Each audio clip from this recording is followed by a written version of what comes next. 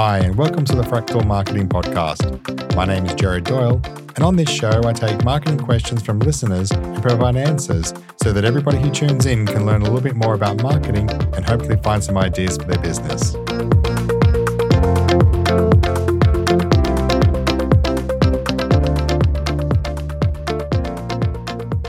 Hi, and welcome to episode 4 of the Startup Marketing Podcast with me, Jared Doyle. On this week's podcast, we look at how to set your price for a service-based company. We then discuss the struggles of getting people to accept your new business idea. And I look into a recent visit to my local cafe where they didn't accept my Amex card.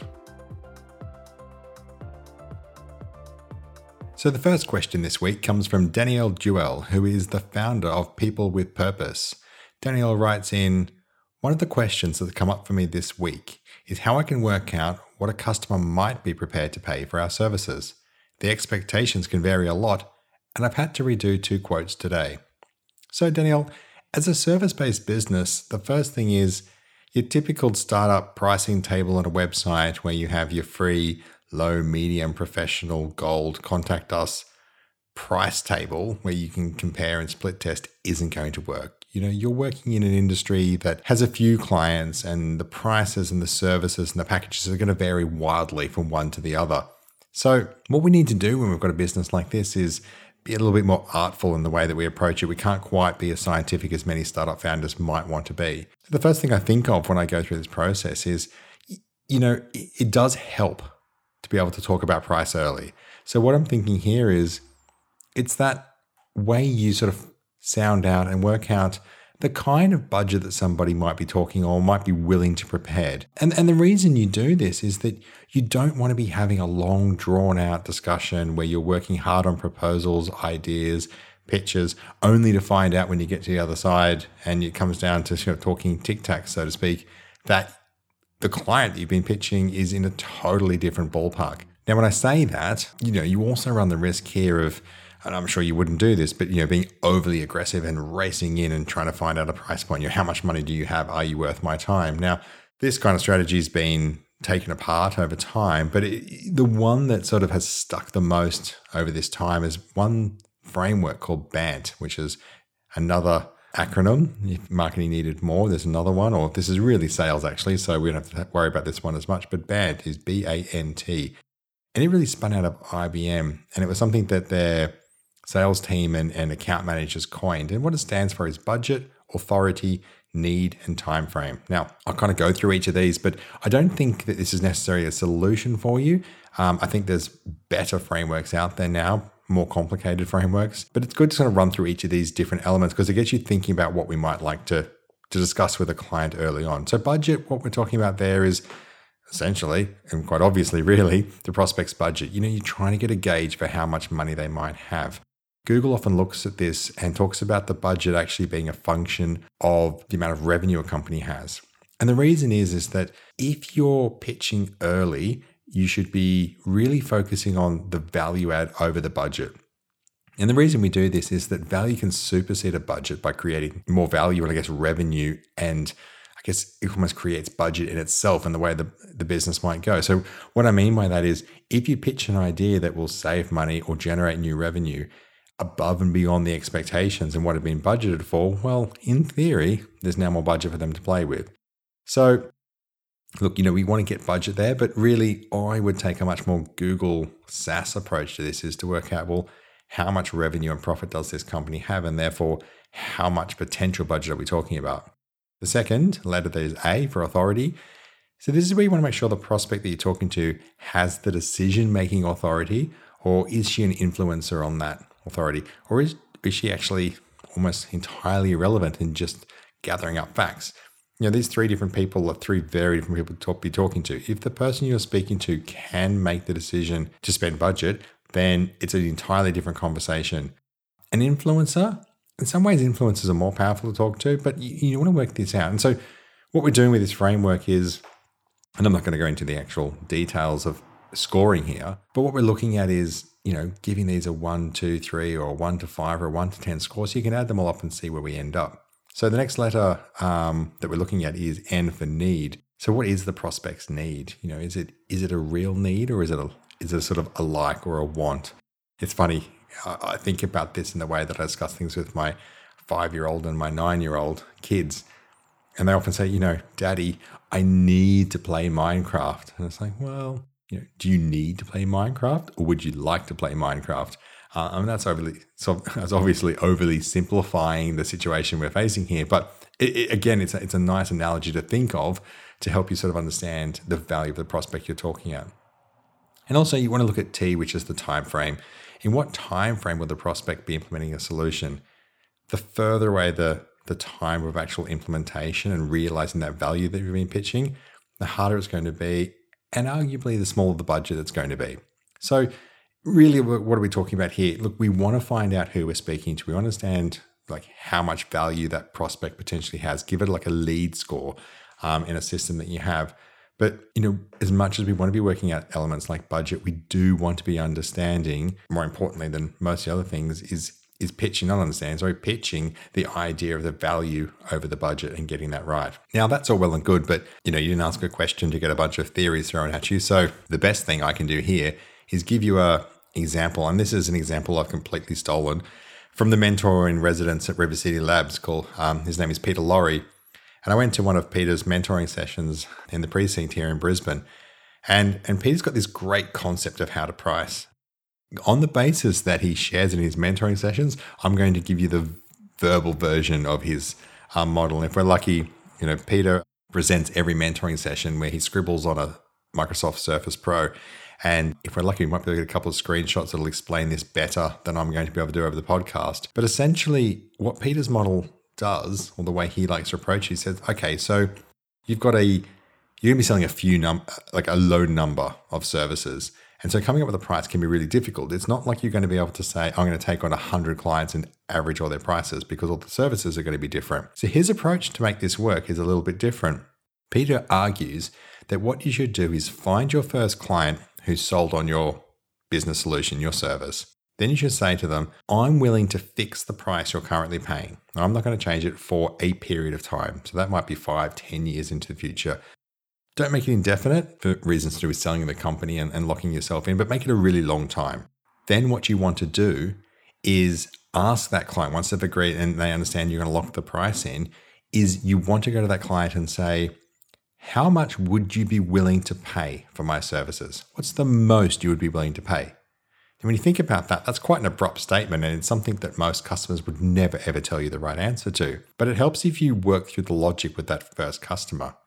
You simply say to them, look, I'm having trouble pricing my product. We've agreed, we've got a contract that says I'm not going to change the price of the product to you. But what I want to do is make the most amount of money possible. And I'm going to go to other companies and I want to charge them the right price. Now, I don't want to charge them less than you. That's obviously not what you want. But I want to charge them as much as possible. So if you can help me price my business to the maximum I would be able to charge, then you're going to be paying the low price for the next 5 to 10 years or whatever we've locked in. And all other people using my services are going to be paying more. In addition to that, because that's kind of a weird sort of negative approach to the world. But the other benefit is most of these customers will see that the more money you're making, the more services and value and experience you're going to be able to be getting and gaining, and they're going to benefit from that. So it creates a really interesting way to price your service, even to the point where you might find that you're talking to two businesses who might be competitors with each other.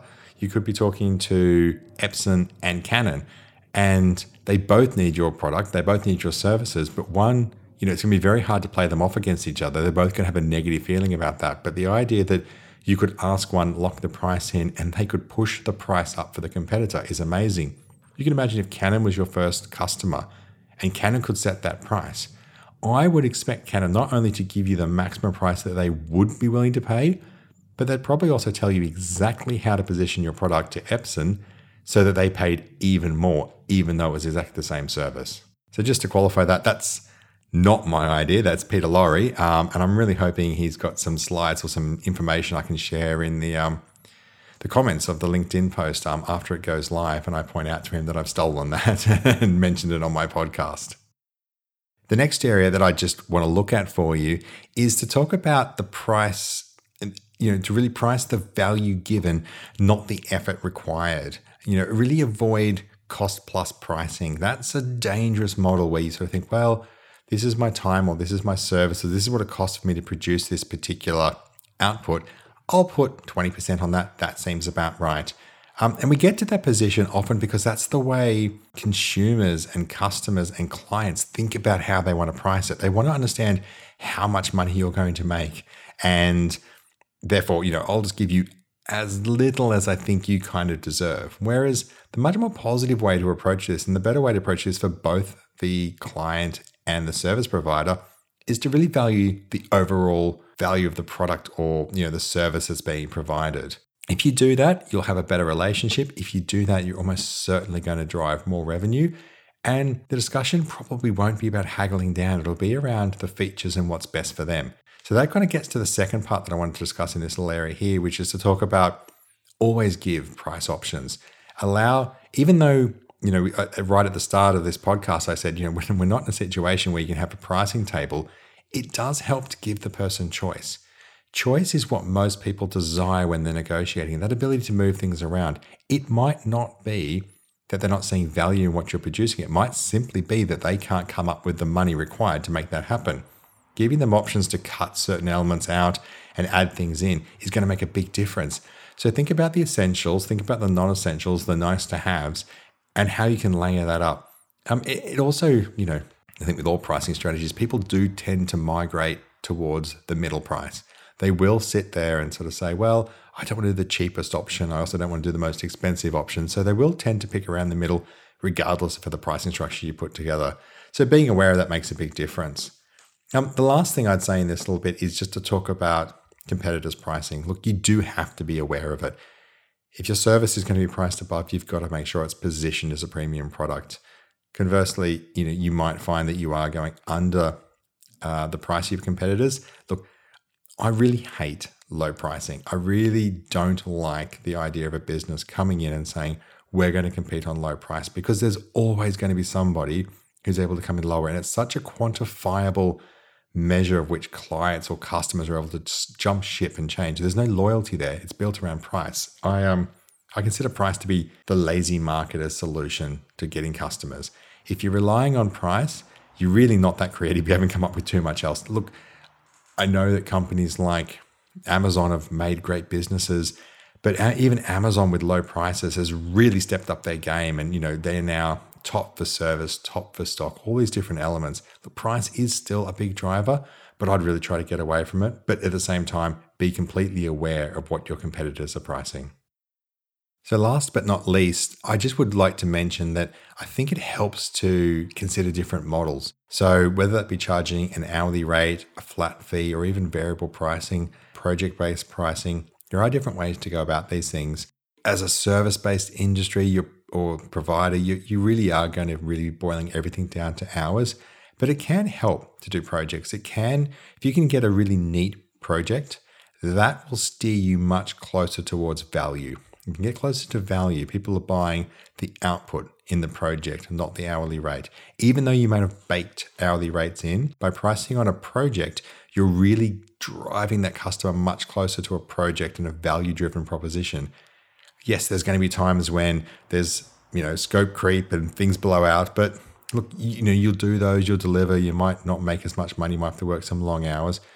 But just as many times as that happens, if you're good at your pricing, you're going to find businesses or projects that you're working on with clients where you deliver them quickly. And they don't need to know the hours behind because they paid for the output. So if possible, try to look at project-based pricing, try to play around with Peter Lorre's pricing model, focus on the value, and just try to get some kind of scoring algorithm. Band isn't the best. There's a lot around there. You'll probably be driven by whatever kind of CRM solution you've got. But if you can put some kind of scoring mechanism in place and just some kind of rigor, hopefully you're going to do a bit better. Look, I hope that helps you. The second question in today's podcast comes from Zach Iqbal. And Zach is the founder of Stockr, which is STOCR. And Zach asked the simple but really kind of deep question: how do I get people to accept my new idea and use it? Great question, Zach. Simple question, really difficult to answer, because essentially you're saying, how do I make my business work? How do I get adoption? And look, there's a few frameworks, ideas, books, theories that I always fall back to when I'm talking about these things. And the first thing is, when you're talking about a new idea, is get an appreciation for the adoption of innovation curve. And that's the curve that says most people, if your idea is really, really unique and it's new and people have never seen it before, most people, 98.5% of people out there, aren't going to like your product. So that's probably the most important thing as a founder of an innovative product to really understand and really accept right from the outset. If you grasp the idea that 98.5% of people aren't going to like your product, gee, that makes your life a whole lot easier when you realize you're getting knocked down time and time again. And well, that's just normal because your idea is innovative. You are looking for the 1.5% of people. So what's the battle here? The battle is finding the innovators, finding the early adopters, the people that are likely to take on your product. The hardest thing to do as a founder is try to appeal to a mass market. Just assume that everyone's going to get your product. Yes, you can see why it's better. Some people can see why your product is better. But trying to pitch it to everybody and getting really frustrated when you find out that, why aren't you seeing this is so clear? You just got to understand that in any given area, not everyone is going to be an innovator. Not everybody's going to look to adopt. I look at myself as a, case study of one, but I would consider myself in terms of, say, SaaS products, online marketing SaaS products. I'm an early adopter. Probably not an innovator, but an early adopter. I find out there's a new product. I want to give it a spin. I want to try it and test it and see what kind of difference it's going to make for my business. The big SaaS products that come out like Xero for accounting, there are still accountants out there. My father-in-law doesn't like Xero. He's not going to adopt it, but he's 74 years old. He's got no need to adopt it. But there are people that can get onto these solutions early. You've got to work out a way to find people that are going to adopt your product early and just pitch to those people. The other key thing, and again, these aren't my ideas, I'm stealing this is from Simon Sinek. And look, I'm almost certain you've seen Simon's presentation on TED. I've seen some of your posts. I would be shocked to find that you didn't know who he was and you hadn't watched his TED talk on why, probably own his book. But look, just for the purposes of your question, I think it's important to go back and address his whole TED talk around why. I'm sort of misquoting him here, but the idea is that people don't buy what you're doing, they buy why you're doing it. And the idea behind that is that if you could be really clear on why you're in the business, why you started this, what you want to achieve, that's where the innovators and early adopters will forgive all the other sins that you might have in your product. It might be a bit scratchy, it might not be all the way there. But what you're really trying to say is, come with me on this journey. You believe in what I believe in. Let's go together and let's see what we can do. So I'm not going to talk at length about Simon's presentation because I will ultimately just be reading his script, but check out his TED Talk. I quote it all the time. I just think it's one of the most concise and magical ways to talk about marketing, how to position an effective and innovative product. So definitely take a look at that, and that's going to be key. In a little bit more of a practical sense, I really think there's a key for you, which is to focus on selling the benefit and not the features. So Zach, when I talk about finding the benefit, I think the key, and again in your why, is going to be clear when I look at the front page of your website. That's the spot where you really need to be getting your why and your benefit across really quickly. So a quick look at your website, and it's great. It's a great website, but the first sort of H1 tag I'm seeing at the top is "Welcome to Stocker," which is lovely in its sentiment, but I think that needs to be really jumping in to the benefit. I want you to be pitching there the benefit to Stocker straight away. Now, you kind of touch on the feature in the second line, which is the best quotes for farming and agricultural supplies. So this is a great feature, if you like, but the benefit is actually the idea of saving money, saving time. I think we can be a little bit tighter with that, but I'd like to see that a bit higher up on that page and really clear, and then make that the headline. So bring up the feature you've got at the moment, try to turn it closer towards a benefit, and then rather than having the welcome to Stocker, that's where I'd put in your why. I'd put in almost like a mission statement for your business. This is what we're trying to do. And then you've got your call to action button, which makes a huge amount of sense. But I think if you start thinking about turning features into benefits in all the copy that you write, you start talking about trying to sell the why you're in the business and get these farmers to join you, you're going to be in a better place. Tapping back to, or sort of moving back, to what I was talking about before in terms of finding innovators and early adopters. Look, ag tech in Australia now is and around the world, there would have been a time where you would have said, "Oh, it's not going to happen. Like they're not innovative. It's an old school sort of industry. I 10 years ago, remember watching my cousins. So the Doyle side of my family are all sort of dairy farmers from Western Australia. And I watched my cousin use his phone to dial up the sprinkler system, which was some kind of ridiculously large, sort of 500 meter long sprinkler crawling system that he could control from his mobile phone. And it was at that point you realized that, ag tech wasn't just a word that we heard. This was real and was happening. So, there are innovators out there. There are people absolutely who'll adopt your product. I think we've just got to get them along for the journey. And also they're going to have limited time. There is a lot of working time for these guys. They're not going to have that time. So that much time to research. So they've really got to get that benefit nice and quickly from you. The final thing, Zach, I'd say about sort of the copy on the website, and I'm not picking on the copy. The copy's fine. I think I'm just trying to use it as an example of the overall positioning of the business. But when a customer's looking at a website or a potential client is looking at your website, they're really thinking, what's in it for me? People are inherently selfish in the way they look at these things. They're a customer. They're looking and saying, what can you do for me? And so just on the language, I think it's really important that you talk about the language and the phrasing changes. So as an example, and again, I'm really, this isn't picking on the copy. I'm not a copywriter by any stretch. But what I do is try to understand the theory and the strategy behind that copy. And when I read the Why Choose Stocker, I notice that 4 of the sentences start with the word we, which is really referring to Stocker. We help farmers. We provide the most competitive. We have the network. We help farmers. Look, the help farmers part is great, but the fact that you're starting with we makes the copy very about Stocker. And I'd like to make it more about the farmers if that's possible, because I think that's what they're going to do. And when you write that copy, really try to highlight the pain point. Try to highlight what it is that just drives them insane every day and how you're going to change that. Make sure they understand that pain point, and you highlight and remind them of that pain point so they think to themselves, yes, I want to understand more about that. The only other thing I'd say is just on the get a quote button, there might be a softer call to action that you can, tell me more, or some other kind of call to action. Get a quote sort of sounds like I'm ready to do a deal. I think I'd like to get in a bit more and find a bit more out. Could be wrong, but that to me strikes me as a classic split test scenario. So I'd be getting some split test, A/B testing software, running a bunch of different colors, sizes, buttons, particularly focusing on the text around that get a quote or other call to action. I think you'd be surprised if you could run 10, 15, 20 different iterations of that button, which is going to be one of the most important ones on your website. Just split test that and see what result's going to come out the best for you. So the last thing I want to talk about on this week's podcast is a visit to my local coffee shop earlier on this week. So unrelated to the story, but I've been getting up early recently just to try to start the day, a little bit of exercise, a little bit of mind clearing. Been part of a program called Peak Persona. And although I've been getting up at pre 5 a.m. every day, I do try. And I go out and I have a walk, and I also sometimes use that time to listen to podcasts.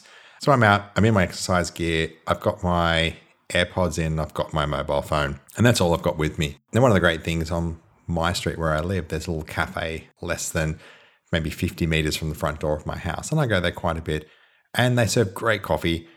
It's not cheap coffee. It's about $4.50 for a flat white, which is pretty much the Australian standard these days. I think if you can keep it under $5, you're doing well. And I just looked and thought, I'm going to get 2 coffees, one for me, one for my wife, bring them home. That'll be a great start to her day. And plus, I really wanted one. All I had on me, though, was my mobile phone. On my phone, it's a new sort of Pixel 2 Android phone, and it's got GPay, and I've got one card that works on it, and it's my Amex card. As it happens, I bank with Suncorp, and because Suncorp don't own their credit card infrastructure or write any of their own credit card debt, they don't actually control that. And anyway, long story short, it means Suncorp cards can't be added to GPay. So I walk into the cafe and I say, by the way, do you accept Amex? To which I met with, no, we don't, sorry. In that situation, I have no wallet. In that situation, all I have is my phone and my Amex. So I had to walk out of there without my 2 coffees. It's a $9 sale. And as I was walking that last 30, 40 meters home, it really irked me to think of the lack of business thought that's gone into this process. Now, there's two entities that are really losing in this deal. Firstly, there's the cafe.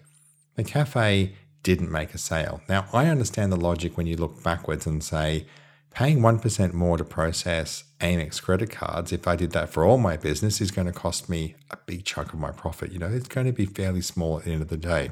However, the issue I've got is that the actual cost of producing each net new coffee isn't that high. The ingredients, the milk, the coffee into that, flat white isn't the expensive part. I don't know exactly what that would be, but I'd hazard a guess at 50 cents to $1 for the actual ingredients. So where does that leave us? Well, I'm looking at this coffee and thinking most of the cost, and rightly so, is in the store, is in the staff, is in the fact that they're always there. When it's not busy, they've still got to have staff there. They're still open, paying for electricity, paying for insurance. So that's what goes into basically coming up with the price, $4.50 price for a flat white. The problem is staff wages, electricity, rent, insurance, these are kind of like expiring inventory, much like the same way if a plane takes off with an empty seat, you can't charge, that's gone. In the same way, if somebody's standing behind a coffee counter and they're not selling coffee, that time is gone. You still need to pay for that time. So it's not about the 1% extra you might pay to Amex. It's about the 99% that just walked back out the door and you didn't make that sale. So I don't know what the margin is on that, but I'd suggest it's quite significant. Now, obviously, that's not going to be for everybody. And there's going to be a lot of times, and I do this, and I think a lot of people do, where I'll walk into a store and turn up and say, and you try to use my Amex card first. Why do I do that? I pay with Amex, I get more points, I get a free trip. So it's quite simple. And if I can push that cost onto a retailer, I kind of will, particularly if it's sort of a big Woolworths or a Coles or someone like that where I'm not too worried about them. Anyway, the other company I'm looking at that's losing this situation is Suncorp. The fact that Suncorp don't have the ability to add my cards to my GPay just sort of boggles my mind. I don't understand how a bank would want to do less transactions, how they would want me to not run up more debt on my credit card. And I understand, there's lots of costs in this and it's way outside the scope of what I'm going to appreciate. But again, I'm now looking at a situation where I'm saying, well, what banks will take GPay?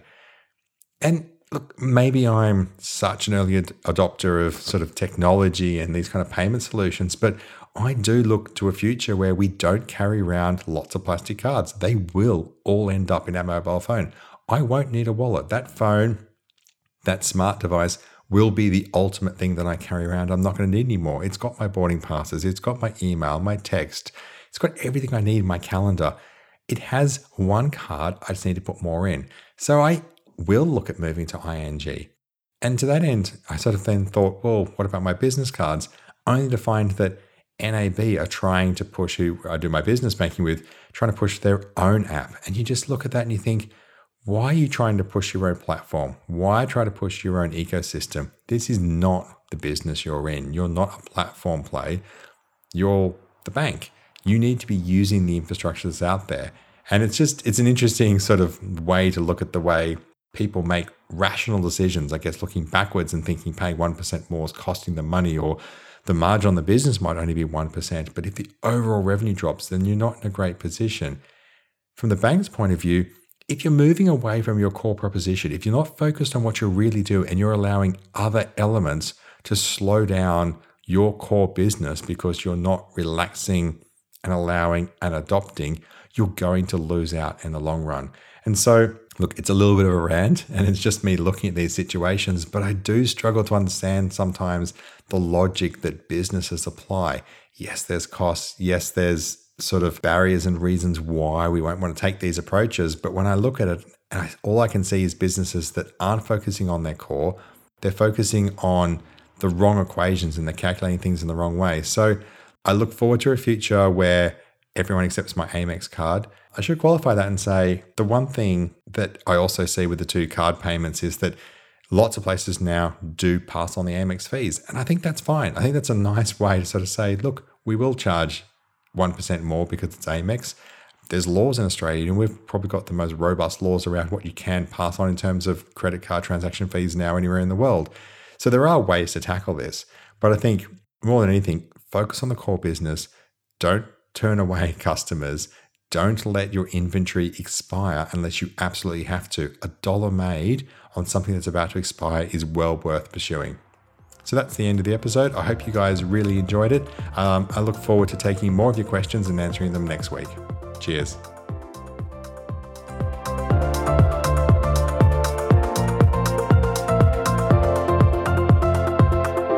Thanks for listening to that latest episode, guys. I've just got 2 quick favors to ask of you here right at the end. Firstly, if you have any questions, please shoot them through. This podcast only exists because I answer questions that listeners send in. So if you head along to fractal.com.au/questions, that'll redirect you to the latest episode and you can drop your questions down there. Those questions you submit become the basis for each episode. So if you've got a question around SEO, paid search, growth hack marketing, PR, brand positioning, market segmentation, anything you might like to know that's going to help your business, drop the question down there and I'll try to answer it on the next episode. If you don't have any questions, that's absolutely fine. The other thing you can do is head on over to fractal.com.au/subscribe. Subscribing to this podcast not only delivers each episode straight through to your smartphone, but it really helps me reach a bigger audience all the time. That subscription really helps me out. So if you can do that, I'd really appreciate it. Thanks a lot for your time again and see you next week.